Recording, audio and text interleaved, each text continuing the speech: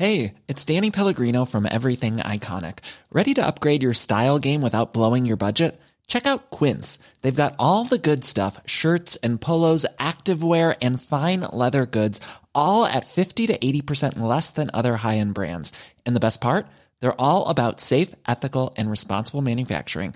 Get that luxury vibe without the luxury price tag. Hit up quince.com/upgrade for free shipping and 365-day returns on your next order. That's quince.com/upgrade.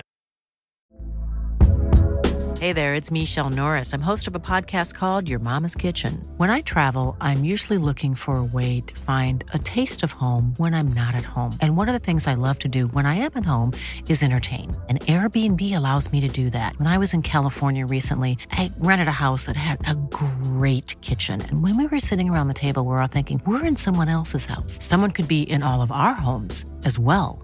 If you have a home, but you're not always at home, you have an Airbnb. Your home might be worth more than you think.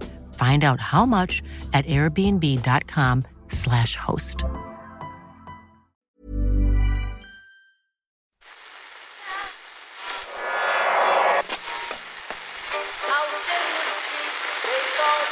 one is that? That's the second time it's gone off.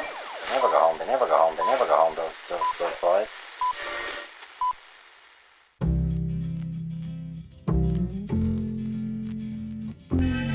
And I said, I want to win the league, but I want to win it better. You can understand that, can't you? Yes. Good lad.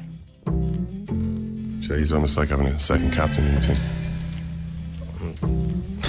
Second captain, first captain, whatever. Okay, post-prime Roger Federer is starting to get a little ridiculous at this point. You're very welcome to Monday's Second Caps podcast. I'm Murph, Ken. Hello there, all. The last year before this one that Federer had won more than one title in the same year was 2009. Up until that point, he'd won 15 Grand Slams before they started to get a little harder to come by. Okay. But they're starting to flow again now. We're going to have to grapple with the idea that post-prime Federer, that's from 2009 on, if you haven't heard us talking about this phenomenon before in the show, is in his own right on the way to becoming one of the greatest players of all time. 4 Grand Slam wins now since 2009. If he can churn out 2 more, he's level with Boris Becker. Another one on top of that, he'll have caught John McEnroe. And if we give him 1 more again, not inconceivable. So, 8 more. If we get him up to 8, yeah. If we get so another 4 after this. Yeah, he'll be up into Jimmy Connor's Fred Perry country. Wow. That is the second coming of Roger Federer. It's also good news for full career Roger Federer, who is now 4 clear of Rafa Nadal. He's probably not going to win 4 more, though, is he? I would have said he probably wasn't going to win 2 this year, though. Yeah. I think he could win. I mean, it is the very definition of the law of diminishing returns, though. I mean, the man is getting... I mean, we have checked. He is getting older, right? Yeah, but all the other tennis better, players are also past it. So yeah, well, injured or whatever. Pass it in different ways. Yeah, Djokovic, I don't know, mental burnout or has whatever. Had some issues. There's always these issues in his private life that get referenced. I don't know what that means, and I'm not just being obtuse about it. Yeah. I don't know exactly what happened there, but certainly physically he doesn't look the same player. Nadal will win the French Open every year for the next few years, sure, but whether he's able to get his body to win anything else, I don't know. Murray just isn't quite at that level. He's sporadically at that level, but he's not at Federer's level, let's be honest about it. And there aren't any other tennis players in the world, so things are looking pretty good. I did see you tweet, Ken, that if he's regularly winning slams at nearly 36, tennis has problems. I can't name any players under 30. Well, which is just another way of saying I am incredibly ignorant. I am an ignorant man, proudly displaying my ignorance to the world, which is never a good tweet template. Did people start texting you naming or tweeting like you back? Milo Raonic and all these guys. Yeah. Well, people made the point. Well, Marin Cilic, who was in the final against Federer, is under 30, isn't he? Yeah, but Cilic, I'd literally never heard of this guy until I saw him in the semi-final the other day. Yeah, he has won a US Open. I know. See, this is the thing. I mean, people made the point. Well, this just shows you don't follow tennis, and I was like, yeah, I don't. I used to, but I don't anymore. It's a lot easier to ignore tennis, I think, these days than it was when I was a kid. How so? You're talking about the greatest era by common consensus of certainly men's tennis ever, and in women's you've probably got the greatest player of all time, and yet you find it more boring than the Michael Stick winning Wimbledon days. It's been the same for 10 years. I mean, it's longer than that. I mean, the matches between Federer and Nadal, like the Wimbledon finals they had in 2007, 2008, were incredible. He's still winning 9 years later.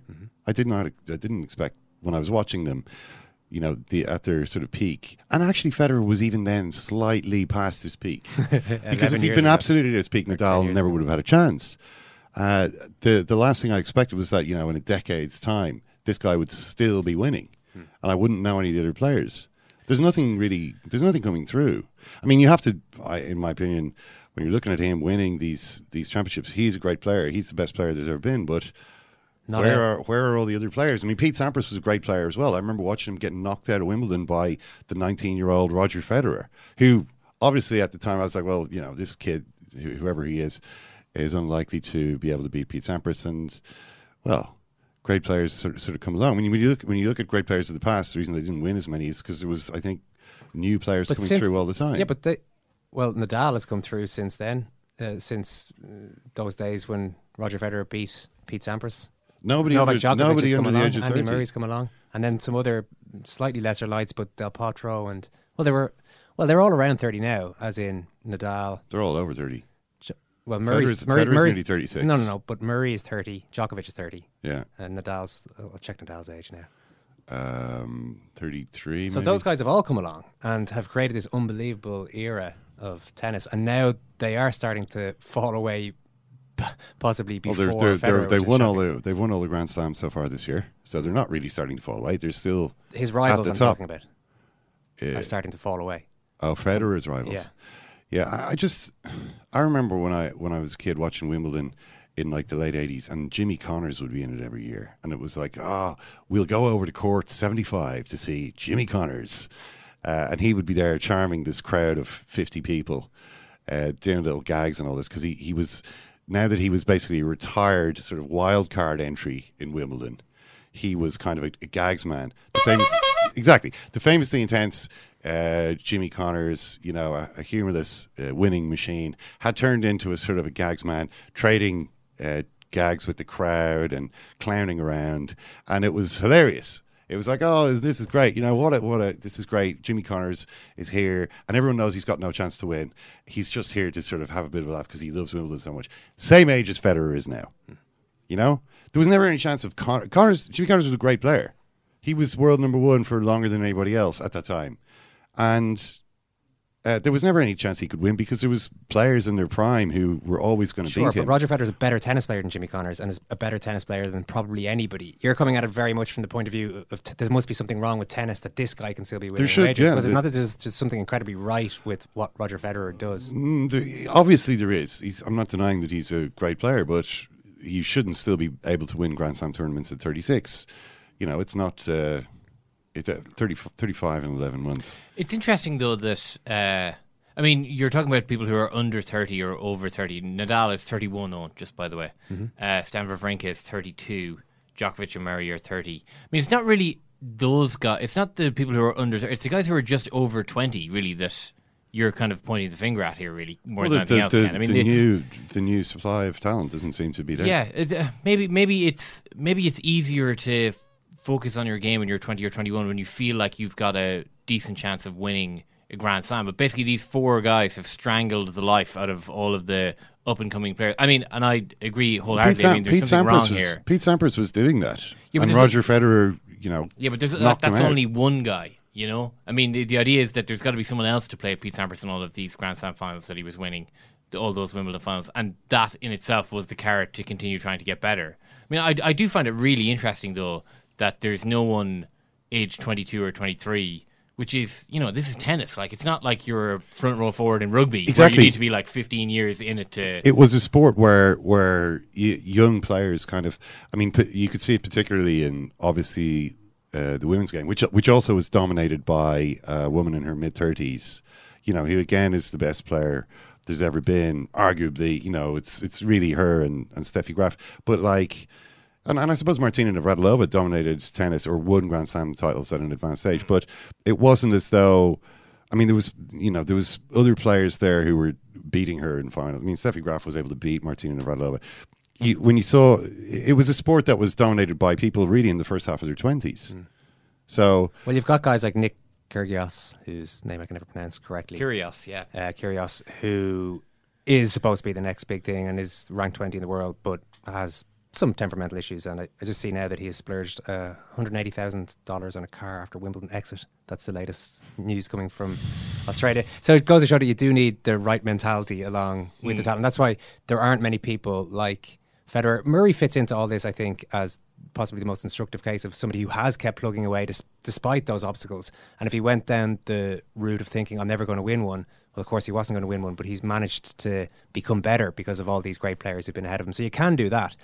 Granted, he's the same age as Djokovic, but if you're looking at him coming a few years after Federer, so there's no point giving up just because that's the career arc that you would be thinking tennis players in their young 20s would look at and would get the most. I mightn't win one at 22, but I can win one at 24 and 25, and these guys all shuffle away if they ever do. Louisa Thomas has written a great piece on Federer for the New Yorker entitled "The General Joy of Roger Federer, Wimbledon Champion Once Again." We'll have Louisa on a little bit later on. Oisin McConville and Mike Quirk are going to be in to talk dubs and Tyrone's latest Ulster title. David Ford was Richie's guest on the Players' Chair last week. Based on our limited dealings with the Ireland keeper in the past, we were expecting a gentle giant type figure, but he told Richie some really amazing stories about the anger that clouded a lot of his approach to football for quite a few years. He also talked quite a bit about booze.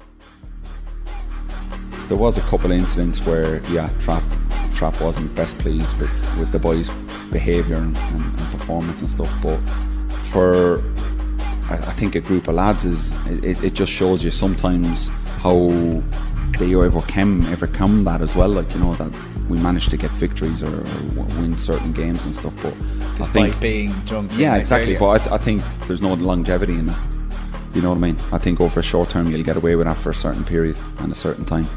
But I think to go forward and I think Irish, I think we're one of the greatest races on this planet. I do think we're a phenomenal group of people, but I do think sometimes we do, out of our deep inferiority complex, that we don't actually we settle for second best sometimes. And I think certain elements around how we look and treat alcohol has got a big impact on that. David Ford there, the latest excellent Richie Sadler interviewee. That's all on the World Service, as are all of the episodes of Richie's Players' Chair. You can sign up on secondcaptains.com for €5 a month plus VAT. We also jumped into the racist allegations, I should say, Ken, thrown at Conor McGregor last week. Yeah, we were talking about that on Friday. Quite a lot of response to that. From a wide range of responses. One thing that a couple of people got in touch with us about, Owen, is to clear up one of the particular issues we were talking about. For instance, he talked about the fact that McGregor had used the word cockroaches to the Diaz brothers. Yeah, and that this was a potential example of his racist or racially tinged rhetoric or race baiting or whatever. And a couple of people got in touch just to point out that this Diaz brothers cockroaches business almost certainly came from a scene in Scarface. You can now hear Al Pacino deliver the line. The Diaz brothers. What about them? What about Gaspar Gomez? What is he going to do when you start moving 2,000 kids? Fuck Gaspar Gomez and fuck the fucking Diaz brothers. Fuck them all. I buried those cockroaches. So, yeah, I think that's probably the argument we probably should have been aware on, but possibly. I don't know if it was necessarily a racist epithet. It was one of a number of things. What are the numbers? So we're clearing these up one by one. Sean King has pointed out in the past in an article which we talked about on Friday's episode, in advance of this world tour, he felt that Conor McGregor, well, he called Conor McGregor bigot and felt that some of his bigotry was going to come out. And if you listen to Friday's debate, I suppose, Friday's chat, I should say, you can decide for yourself if you're any closer to understanding exactly what went down last week. But that's all on the World Service anyway. Mike Quirk and Oisin McConville are ready to go. Oisin, how's the form? Owen, how's things? Not bad now. Mike, how are things? All good. We want to start, Oisin, with Ronan O'Neill's second goal yesterday. If people didn't see it, it was a close range lob along the lines. If you remember Raul, the great Real Madrid striker, he used to lob the keeper from short distances quite successfully a lot of the time. You don't really see it in Gaelic football too much. Sean Kavanagh said, I would not have been allowed into the house by my dad if I ever tried something like that. What did you make of it? Do you remember a boy called Karol Poborski did one? Oh yeah. He actually, Euro 96. But O'Neill's cheeky, and I like that about him. Unfortunately he's just not quick enough to play into county football on a regular basis. That's the only thing that's holding him back. He has everything else. He's an absolutely brilliant finisher, and Tyrone need finishers because they don't have enough of them. But yeah, it was cheeky and it was audacious, and if that doesn't come off, he's probably spending the rest of the year wearing number 26, but he's not getting the run. Have you ever tried that yourself? Have you ever tried that? Yes. Yes, successfully. In 1999 we played down in an Ulster final, and we were 13 points up. I'd scored 2-7, and I tried to chip Mickey McVeigh, who was 6'20", from about 35 yards. My dad, who was alive at the time, didn't say well done when I come in the door. He said, "Don't ever try that again." If you had to pick the ball up and stick it in the net, you would have 3-7. Nobody would have ever beaten that. So. The record still stands, I believe, for an Ulster final. But I mean, I think surely if you score 2-7, you're allowed, take the shackles off. Not in our house, you weren't. Okay, fair enough. Yeah, fair enough. What did you make of the miss in the Kildare game? Cluxton save. It was kind of. There seemed to be a general consensus that it was Flynn, wasn't it? Yeah. Tried to take the back of the net off, and that you should be. This is Colin Cooper's big thing, that you should always pass it into the net rather than leathering it in. I kind of felt he didn't put that much power in it. I think he maybe tried to place it, but just did a bad job of it. Yeah, I think so. I think when you miss it and you're 1-on-1, it's really, really glaring, and it sort of gets overanalyzed. Pádraig Hampsey had a similar chance yesterday in the Tyrone game, and for a number 6 he's a converted cornerback playing at number 6, he actually tried to place it, and Cunningham took off a great save. But both of them were at a nice height for the keeper. I hate saying that, but both of them were a nice height for the keeper. If the one rule that I would say 1-on-1, I would keep it low in that situation. Low and hard, or low and doesn't place? matter. Low. Doesn't matter. So you don't have to necessarily pass it into the net. Low. Dean Rock, just an absolute textbook example of how to finish 1-on-1. Dean Rock delayed it a wee bit. Yeah. He delayed it, just give the keeper a wee bit of a chance to move. As soon as he moved, then he planted it. Mike, you could have made an argument before yesterday that Dublin hadn't been playing that well. I mean, there was the Westmeath performance, but given the paucity of what Westmeath put up, it's kind of hard to judge them on that one. What do you think after yesterday? I think the same thing I thought before yesterday. I think they're still the best team in the country. I mean, to be without Paul Flynn and Johnny Cooper and Michael Dara and Connolly out, and Dean Rock gets an early black card, and you'd hardly hear mention of the guys they're missing, because the next guy that comes up and takes the jersey just does an equally as impressive job. I mean, Conor Callan, most people probably hadn't heard of Conor Callan very much before yesterday, and the guy comes in and gets 12 points and takes over free taking duties and looks like he's been there for 10 years as an all-star every year, and the same with Paul Mannion, just coming up and taking a jersey now and looks really comfortable. It's just, again, I wouldn't have bought into this thing that Dublin were on the slide. I didn't think Kildare were ever going to win that game yesterday, despite the kind of growing murmurings that people thought they might give them a good rattle. And people were excited that the game was so close, and what was it, 9 or 10 points in the finish, and people are getting excited about how close the Leinster final was. But single figures, Mike, finally. Yeah, that's a triumph. That's a triumph against Dublin now, single figures. But look, they are what we thought they were. They're the best team out there, and they're going to take some hell of a beating to try and get someone to beat them. Yeah, I mean, I'm just thinking about it in the same way that we used to think that a goal every 2 games. When Ruud van Nistelrooy started playing for Manchester United, and he was like better than a goal every 2 games, and we thought this was rewriting the history books, and then Messi and Ronaldo come along and it's a goal a game. If you're not scoring at a goal a game, then you're just not at it. I mean, I think what Dublin are doing with these guys who at the start of the year you wouldn't even have said are going to make the team, like Mannion, 8 points from play against Westmeath, as you say, Conor Callahan 12 points, 6 from play. Like, it's not even, their bona fide superstars that are putting up these ridiculous, nearly unheard of numbers in Leinster semi-finals and finals. It's guys who are basically doing that because they think if they don't do it, they're not going to make the team. Yeah, and I mean, look at even Bernard Brogan, for another example. I'm sure the whole country is telling us that Bernard Brogan is finished and he's gone and he's over the hill. And he came on yesterday and was it 5 or 6 points from play again in a a super performance by him. And you were thinking, well, okay, maybe we don't have to worry so much about Bernard Brogan now. And then he comes on and he does that. And they're just, and it's a great credit to Jim Gavin and their coaching and their management, the way they have these guys just so highly motivated that whatever your role is, whether it's a starter or coming on or trying to get in that squad, it's just incredible the way they've sustained it for so long and the way they keep going to the well and they're performing at such a high level. And your Conor Callahan is at the opposite end of the spectrum to Bernard Brogan, but both of them were equally as impressive in their roles yesterday, which is just for everybody else. It's nearly disheartening looking at them at this stage because you're saying, geez, will you give us some bit of a chink there where we might be able to get something out of you in August and September, but they just look as good as they ever have.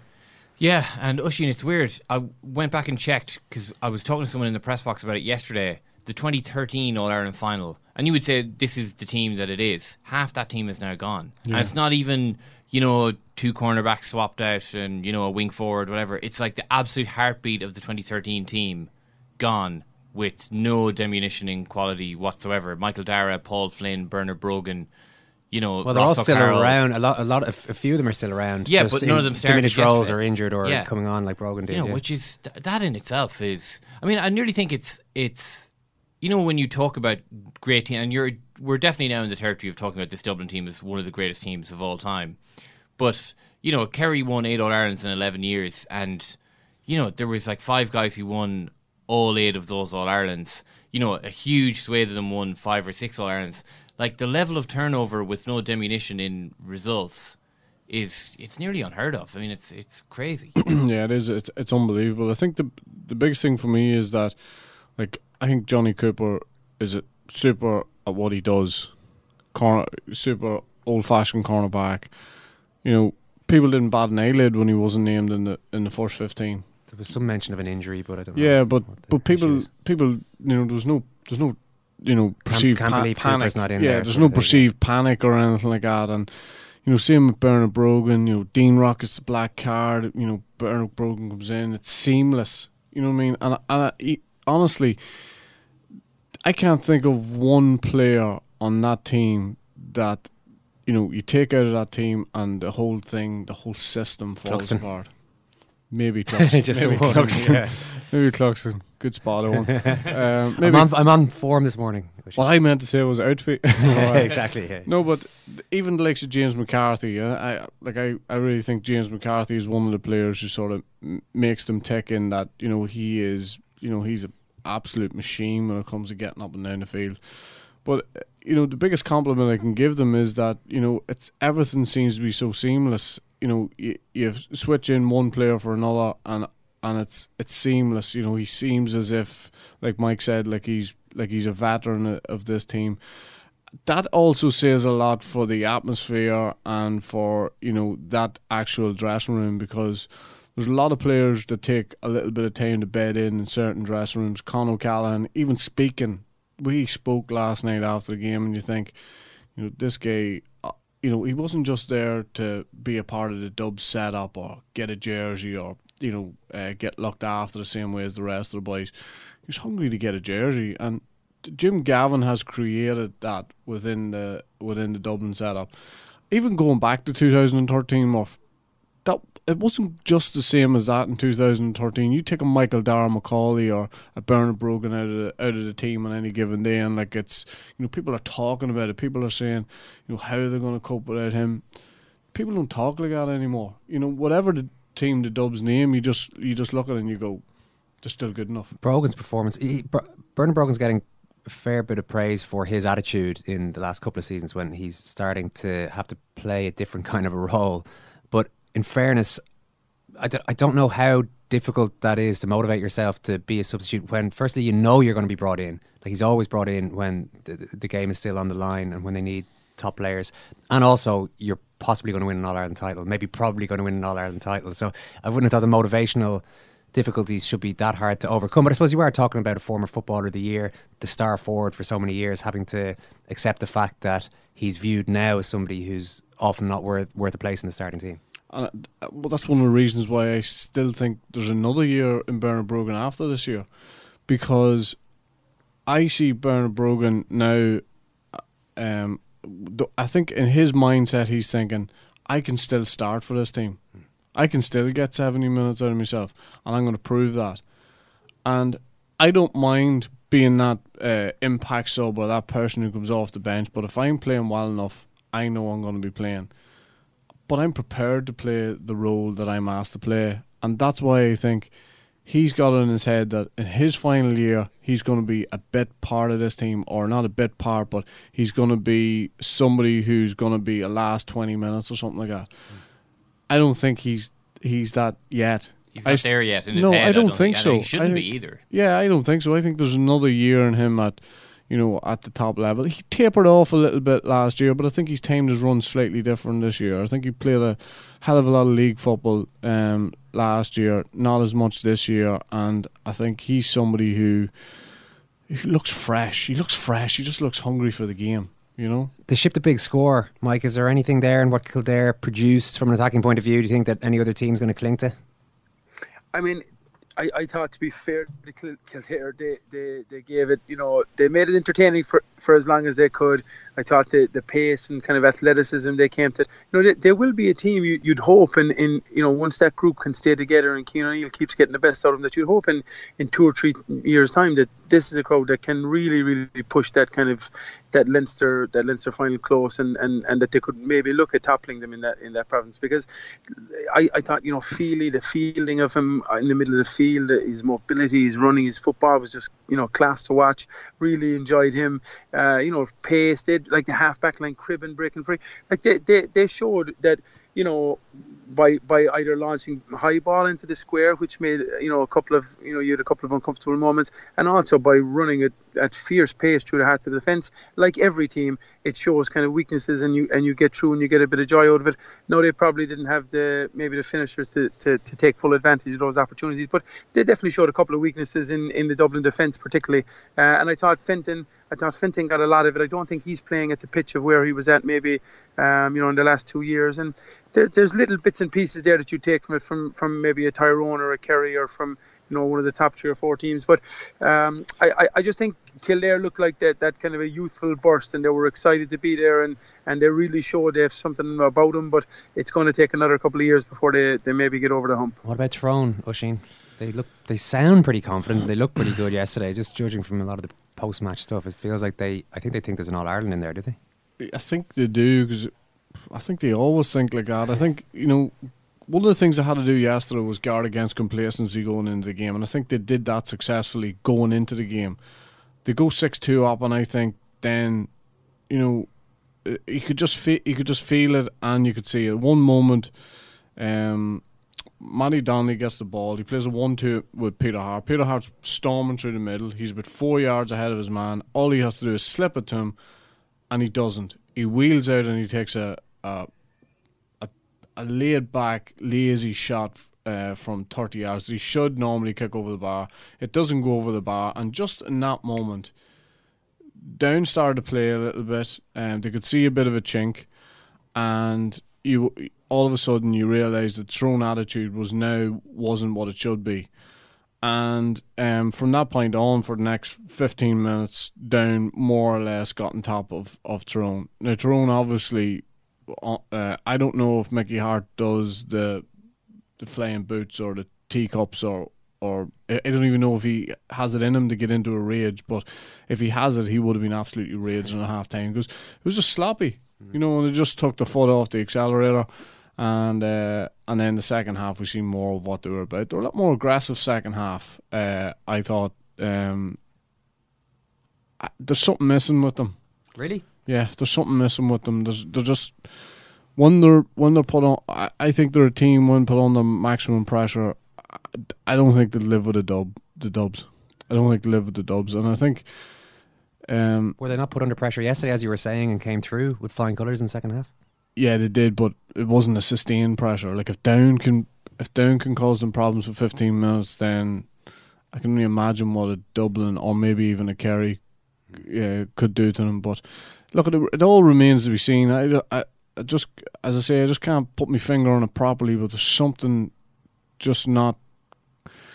There's something just not quite right about them, and I don't think this team's ready to win an All Ireland. They have won another Ulster though, Mike, which is an achievement in itself. Not to be sniffed at for any county, but particularly a team who's had the same manager for so long. How does Mickey Harte continue to pull performances out of the same group of players? It goes against what we hear, the perceived wisdom in most sports, but you do get the odd example like Brian Cody or Mickey Harte or somebody who stays around forever, has these new bunches of players and still certainly gets his message across.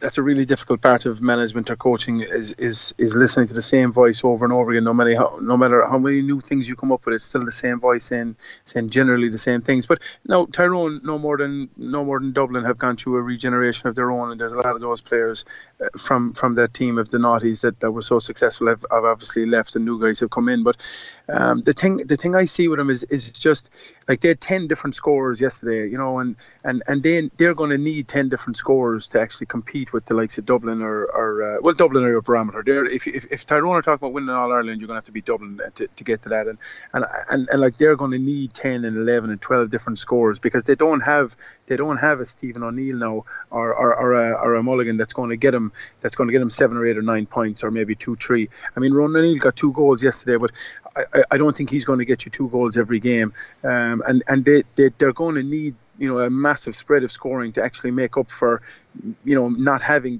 those as much as we hate the term, a kind of a marquee, a real high level inside forward or 2 that are going to get you big scores in the game. And I think that's ultimately going to be their downfall, that they're just not going to. They're not going to score enough to put away a Dublin or maybe a Kerry. But defensively, around the middle of the field, everything, they're solid, they're compact, they're really good, everything that you'd want there. But it's when they get forward, they're relying so much on that running game and that half-back line of midfielders to go and get them scores. I'm just not sure in the biggest games if that's going to get them over the line. I was just going to say about, one of Mickey Harte's tricks is that he seems to reward how you're going in training.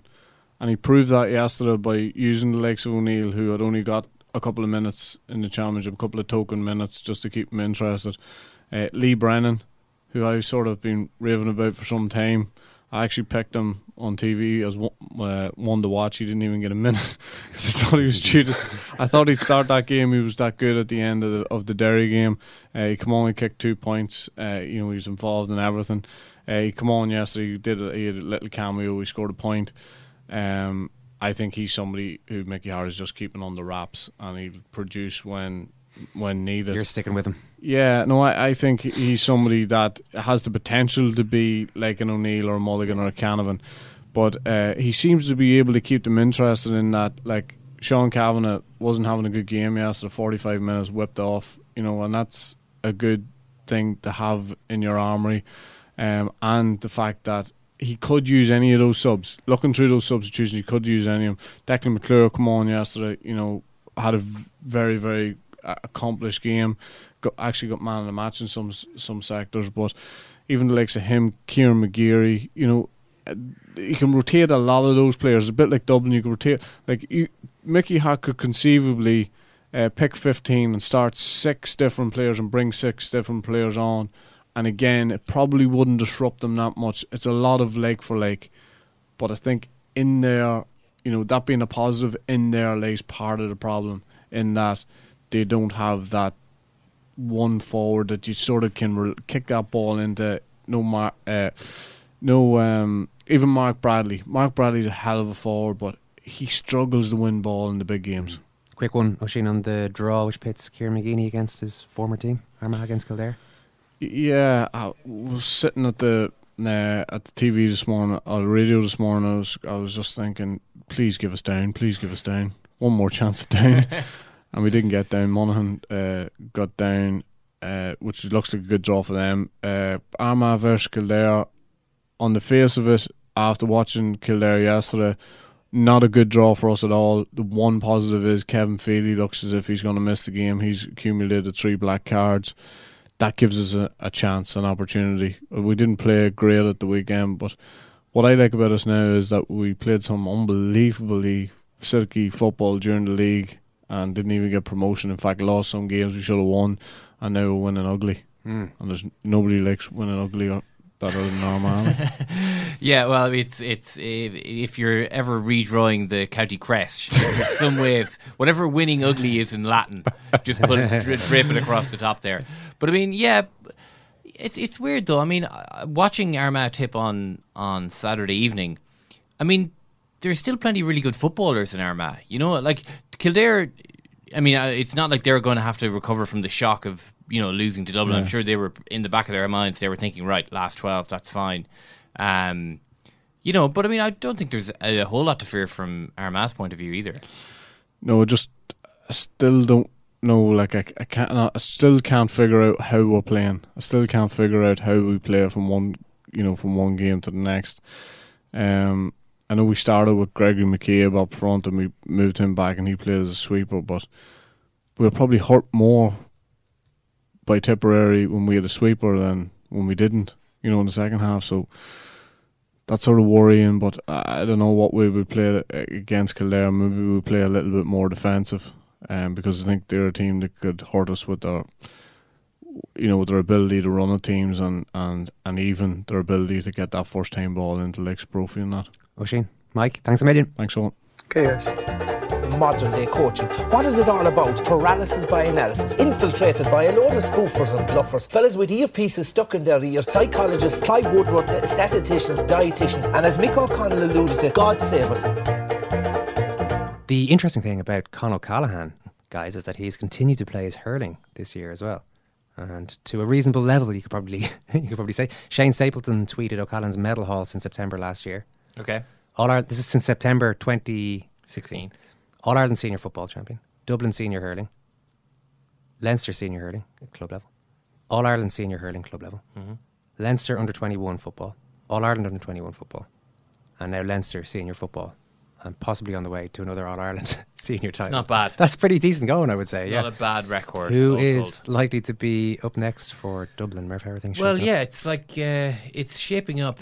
The picture is becoming a little clearer. Dublin are going to play one of Monaghan, Down, or Armagh. Armagh can't play Kildare again in their quarterfinal. The draw was made this morning. Armagh play Kildare, Monaghan play Down.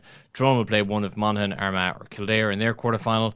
Roscommon play one of Donegal, Mayo, or Cork. Kerry will play one of Donegal, Galway, or Mayo. So the Roscommon quarterfinal winner will play the Kerry quarterfinal winner, and you'd have to say out of all of that, you're probably looking at Mayo and Kerry. I just wrote off quite a few counties there.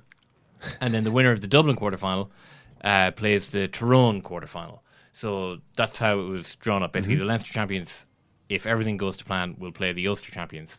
So, I mean, we were talking there about Tyrone in the context of whether they'll be able to put it up to Dublin. I don't know if it helps teams. I mean, I'm pretty sure it helps Mayo to play teams in semi-finals as opposed to finals because they have enough baggage going into Ireland finals. I mean, if you're Tyrone, if you're a team who haven't played in All-Ireland finals before, I would say you'd rather get Dublin in a semi-final and try and handle the build-up to that, which is perhaps not too dissimilar to a build-up to an Ulster final or All-Ireland quarter-final, and take your shot at Dublin in the semi-finals as opposed to taking a shot at them in the final. I think that would be how Tyrone would prefer to have it, and that's how it's going to be if all the provincial winners proceed through their semi-finals. You have just made yourself an enemy in about 3/4 of the country. So Roscommon, certainly.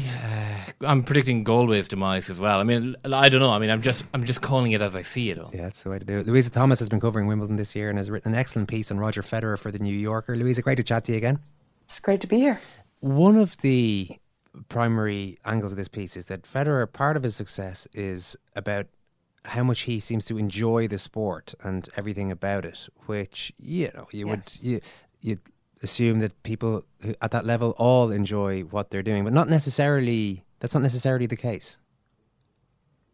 That's absolutely true. I mean, I think there seems to be some sort of false contract between fans and athletes that because they're playing a game, they must be totally grateful and always enjoy it. And we fans tend to forget that it's a job, and that nobody loves their job every day, and that there are particular pressures in tennis that make it especially excruciating at times.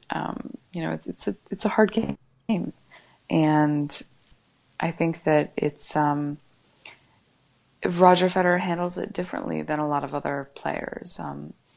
you talk to a lot of players, and even the ones who really do seem to love tennis don't love a lot about it. They don't love the travel. They don't love being away from home for most of the year. They don't love staying in a chain hotel, in a different country every week. They don't love practice. They don't love the repetition. There are a lot of things about it that they do love, but there are a lot of things that they sort of put up with. And he sort of seems to love everything about it, the whole thing. I mean, who loves press conferences? Not even reporters love press conferences. So I think that pressure, for instance, he came out and said during Wimbledon, he said, I was really nervous before the second round. And then he said, I don't love that. And then he goes, but I do appreciate it. I like it. It reminds me that I care. I mean, and if anyone else said that, I would sort of say that they were putting the typical positive spin on it. And I would sort of roll my eyes. But when he says it, I sort of believe it. Is this what gives him the serenity, do you think, that seems to freak out his opponents? It can't be easy playing against a guy who just looks so unruffled by it all. I think that it's got to be a huge part of it. I mean, obviously the biggest part of what freaks out his opponents is just how good he is. I mean, he's just, one of the most talented human beings at anything in the world.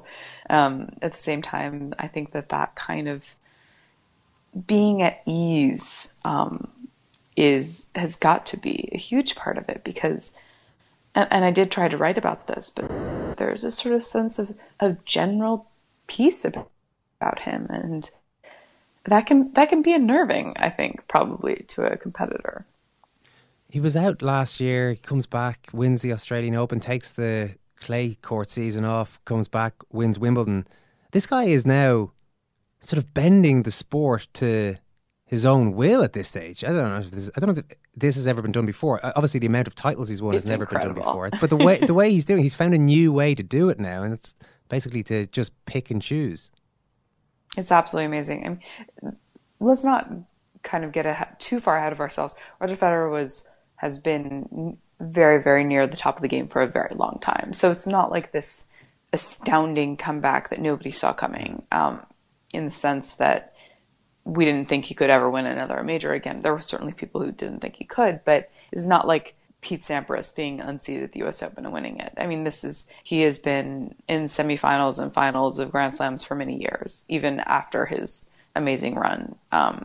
So I don't think that there was any question that he had it in him or he had the skills, but to take that amount of time off, to sort of reset, and to come back and improve player, I think is what is so astonishing to people. I mean, he's not really just doing it with a kind of diminished skill set in a somewhat devastated landscape, although certainly the fact that the people who would be his main competition, Djokovic and Andy Murray, have been struggling a lot this past year, certainly helps his position. But he's improved his backhand, his serving is incredible. He has mixed up his tactics. He's playing a little bit differently tactically than he was a couple of years ago. I mean, this guy is still improving, and that's phenomenal for any player who's been at the top of the game for a long time, let alone one who is about to turn 36 in a couple of days. What do you think he has changed tactically? When he was with Stefan Edberg, he came to net an awful lot.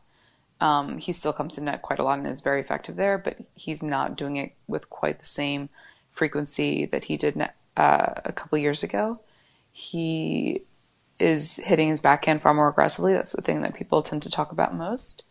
I've been really impressed with his returning, which I think is a totally underrated part of his game. He's got really good reflexes, and he mixes up his returning positions. He is moving the ball around the service box very effectively. He doesn't hit the hardest serves, but he might just hit the most accurate ones. I think that it's a combination of all these things. And he really has also done a very good job of not getting drawn into... He can win long rallies. There's no question about that. But he doesn't get drawn into these really long grinding points. He has a way of sort of mixing things up and shot making. And so that way he can rely on his timing and his skills and do the things that he does best, instead of sort of having to have the stamina of a 24-year-old. He said something very interesting afterwards, Louisa. Winning 8 Wimbledons is not something you can ever aim for, in my opinion. If you do, you must have so much talent and parents and the coaches that push you from the age of 3 on, who think of you like a project. I was not that kid. I was just a really normal guy growing up in Bal, hoping to make a career on the tennis tour. Is Federer something of an outlier in that he's achieved so much success while coming from a relatively normal background? You hear a lot about the tennis factories and the tennis parents and the people who are born to play the sport, in the sense that they are born and then they are molded to play the sport very, very, very early on. There's a lot of truth to that. There are a lot of really great champions who were never allowed to be anything else. And I think Roger Federer is not one of those. So in that sense, he is an outlier. At the same time, there are certainly other examples. John McEnroe is a famous one. He went to college after he was already almost 20 in the world. I think that there are a number of examples of people who have different interests. The Williams sisters are an example of someone who crossed kind of the bridge, because on the one hand, they literally were born to be Wimbledon champions. On the other hand, they clearly have very, very well-developed personalities and interests off the court, and and lots of kind of things going for them that have nothing to do with tennis. So that's an example of someone or two people rather, who have really successfully kind of made the transition from the tennis world into the real world, while still, commanding the tennis world. But it is rare. It's hard. Specialization is such a dominant thing in sports in general, but particularly in tennis, partly because it is so punishing and so many kids are beginning so early, and it is a sport where you can really, it's like learning a language. You can really develop a lot at a very young age. So a lot of families are driven to do that. And Roger Federer, at the same time, playing soccer helps his tennis. You can see it in his footwork.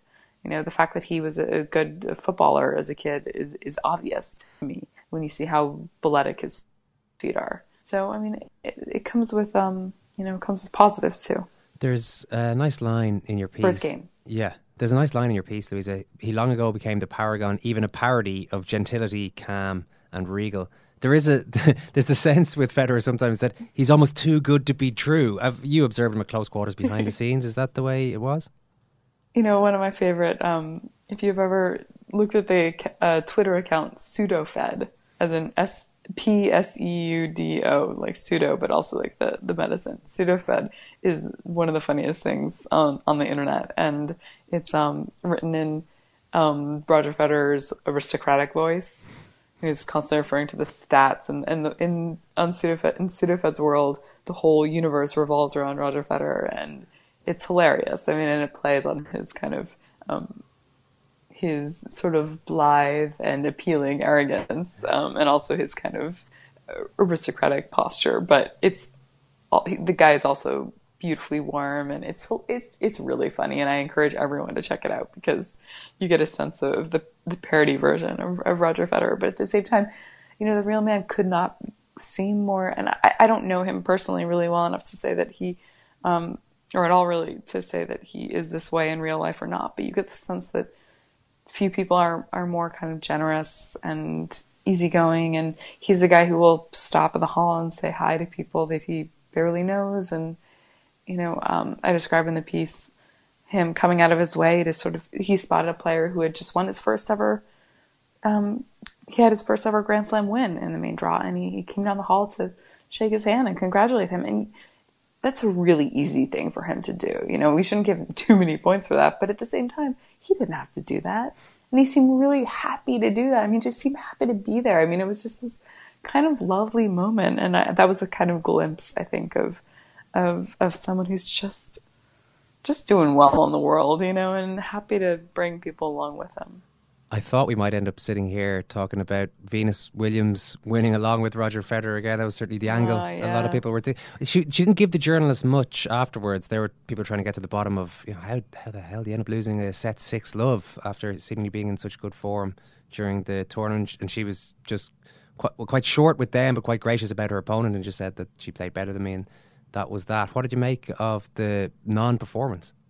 I mean, I don't know if she had too much to say, to be honest. For one, it turned so suddenly, and I think that she had 2 set points in the first set, and the first set was very competitive and it was pretty high level, and suddenly things just turned against her, and instead of sort of digging in, she just broke in some way. And it was painful to watch, and it must have been painful to go through. I mean, I have no question. And I don't necessarily think there is an explanation that she could have cogently given in the hour after the match or 2 hours after the match. I mean, it wasn't physical. It wasn't, I mean, the type of errors that she was hitting also surprised me. They were really bad. I mean, they were not she wasn't going for lines and missing them by a few inches. She was just sailing balls. I mean, it was like she just wanted to be under a rock by that point. And, who can blame her? Because this goes back to what we were talking about at the beginning. Tennis is really hard. I mean, and it's a mental sport as much as anything else. You can talk about how momentum doesn't exist in other sports, or you can talk about how different points are independent and things like that. But in tennis, it's really true that the mind plays such a big, big role, and hers turned against her. Louisa Thomas, great to catch up. Thanks a million for that. Thank you so much. So he's almost like having a second captain, isn't he? Second cap, first cap, and whatever. Richie Sadler's here. Richie, how are you? How are you, lads? Richie, how are you, lads? How are you doing this week? I'm marvellous. Look at the joy on my face. Look how happy I was. What the fuck happened? No, really. What happened? When John was young, everyone in the city knew about it, but no one had seen it. It is not war and death and famine. It's not that at all. It's the opposite of that. It's persuaded of the world outside of that. That's why sport's important. With Venus, I think some of the journalists, let's be honest, they probably wanted to hear her say, yeah, the collapse has something to do with the Sjogren's syndrome, the autoimmune disease that she has. It really did look as though she lost all of her fight very suddenly, and there were suggestions this might have been the reason that maybe the amateur doctors out there diagnosed this as the problem. The big news angle would have been Venus coming out and saying, yeah, I've been battling this thing for years, and some days are tougher than others, but we move on. But she's within her rights to say very little other than to congratulate her opponent, Muguruza, who's a new Wimbledon champion. Murph, I'm going to ask you, we flirted around the subject earlier on. Okay. The big question of the day. Put a number on Federer and Grand Slams. 21. 21 for post-prime Federer or for full career Federer? Full career Federer. So he's going to win, what's he on? He's going to win 2 more? He's on 19 now. He's going to win 2 more. Ken, you might foresee him winning another 10, given your disdain for the up-and-coming talent. He's on 19. What's he going to finish on? I'll say 22. And on that thrilling debate, we will end today's proceedings. My fault. I asked the question. Thanks, guys. Thank you all again. Thanks for listening. Thanks very much. Take care.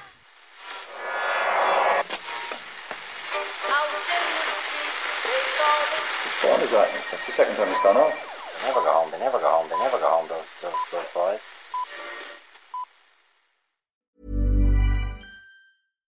When you make decisions for your company, you look for the no-brainers. And if you have a lot of mailing to do, Stamps.com is the ultimate no-brainer. It streamlines your processes to make your business more efficient, which makes you less busy.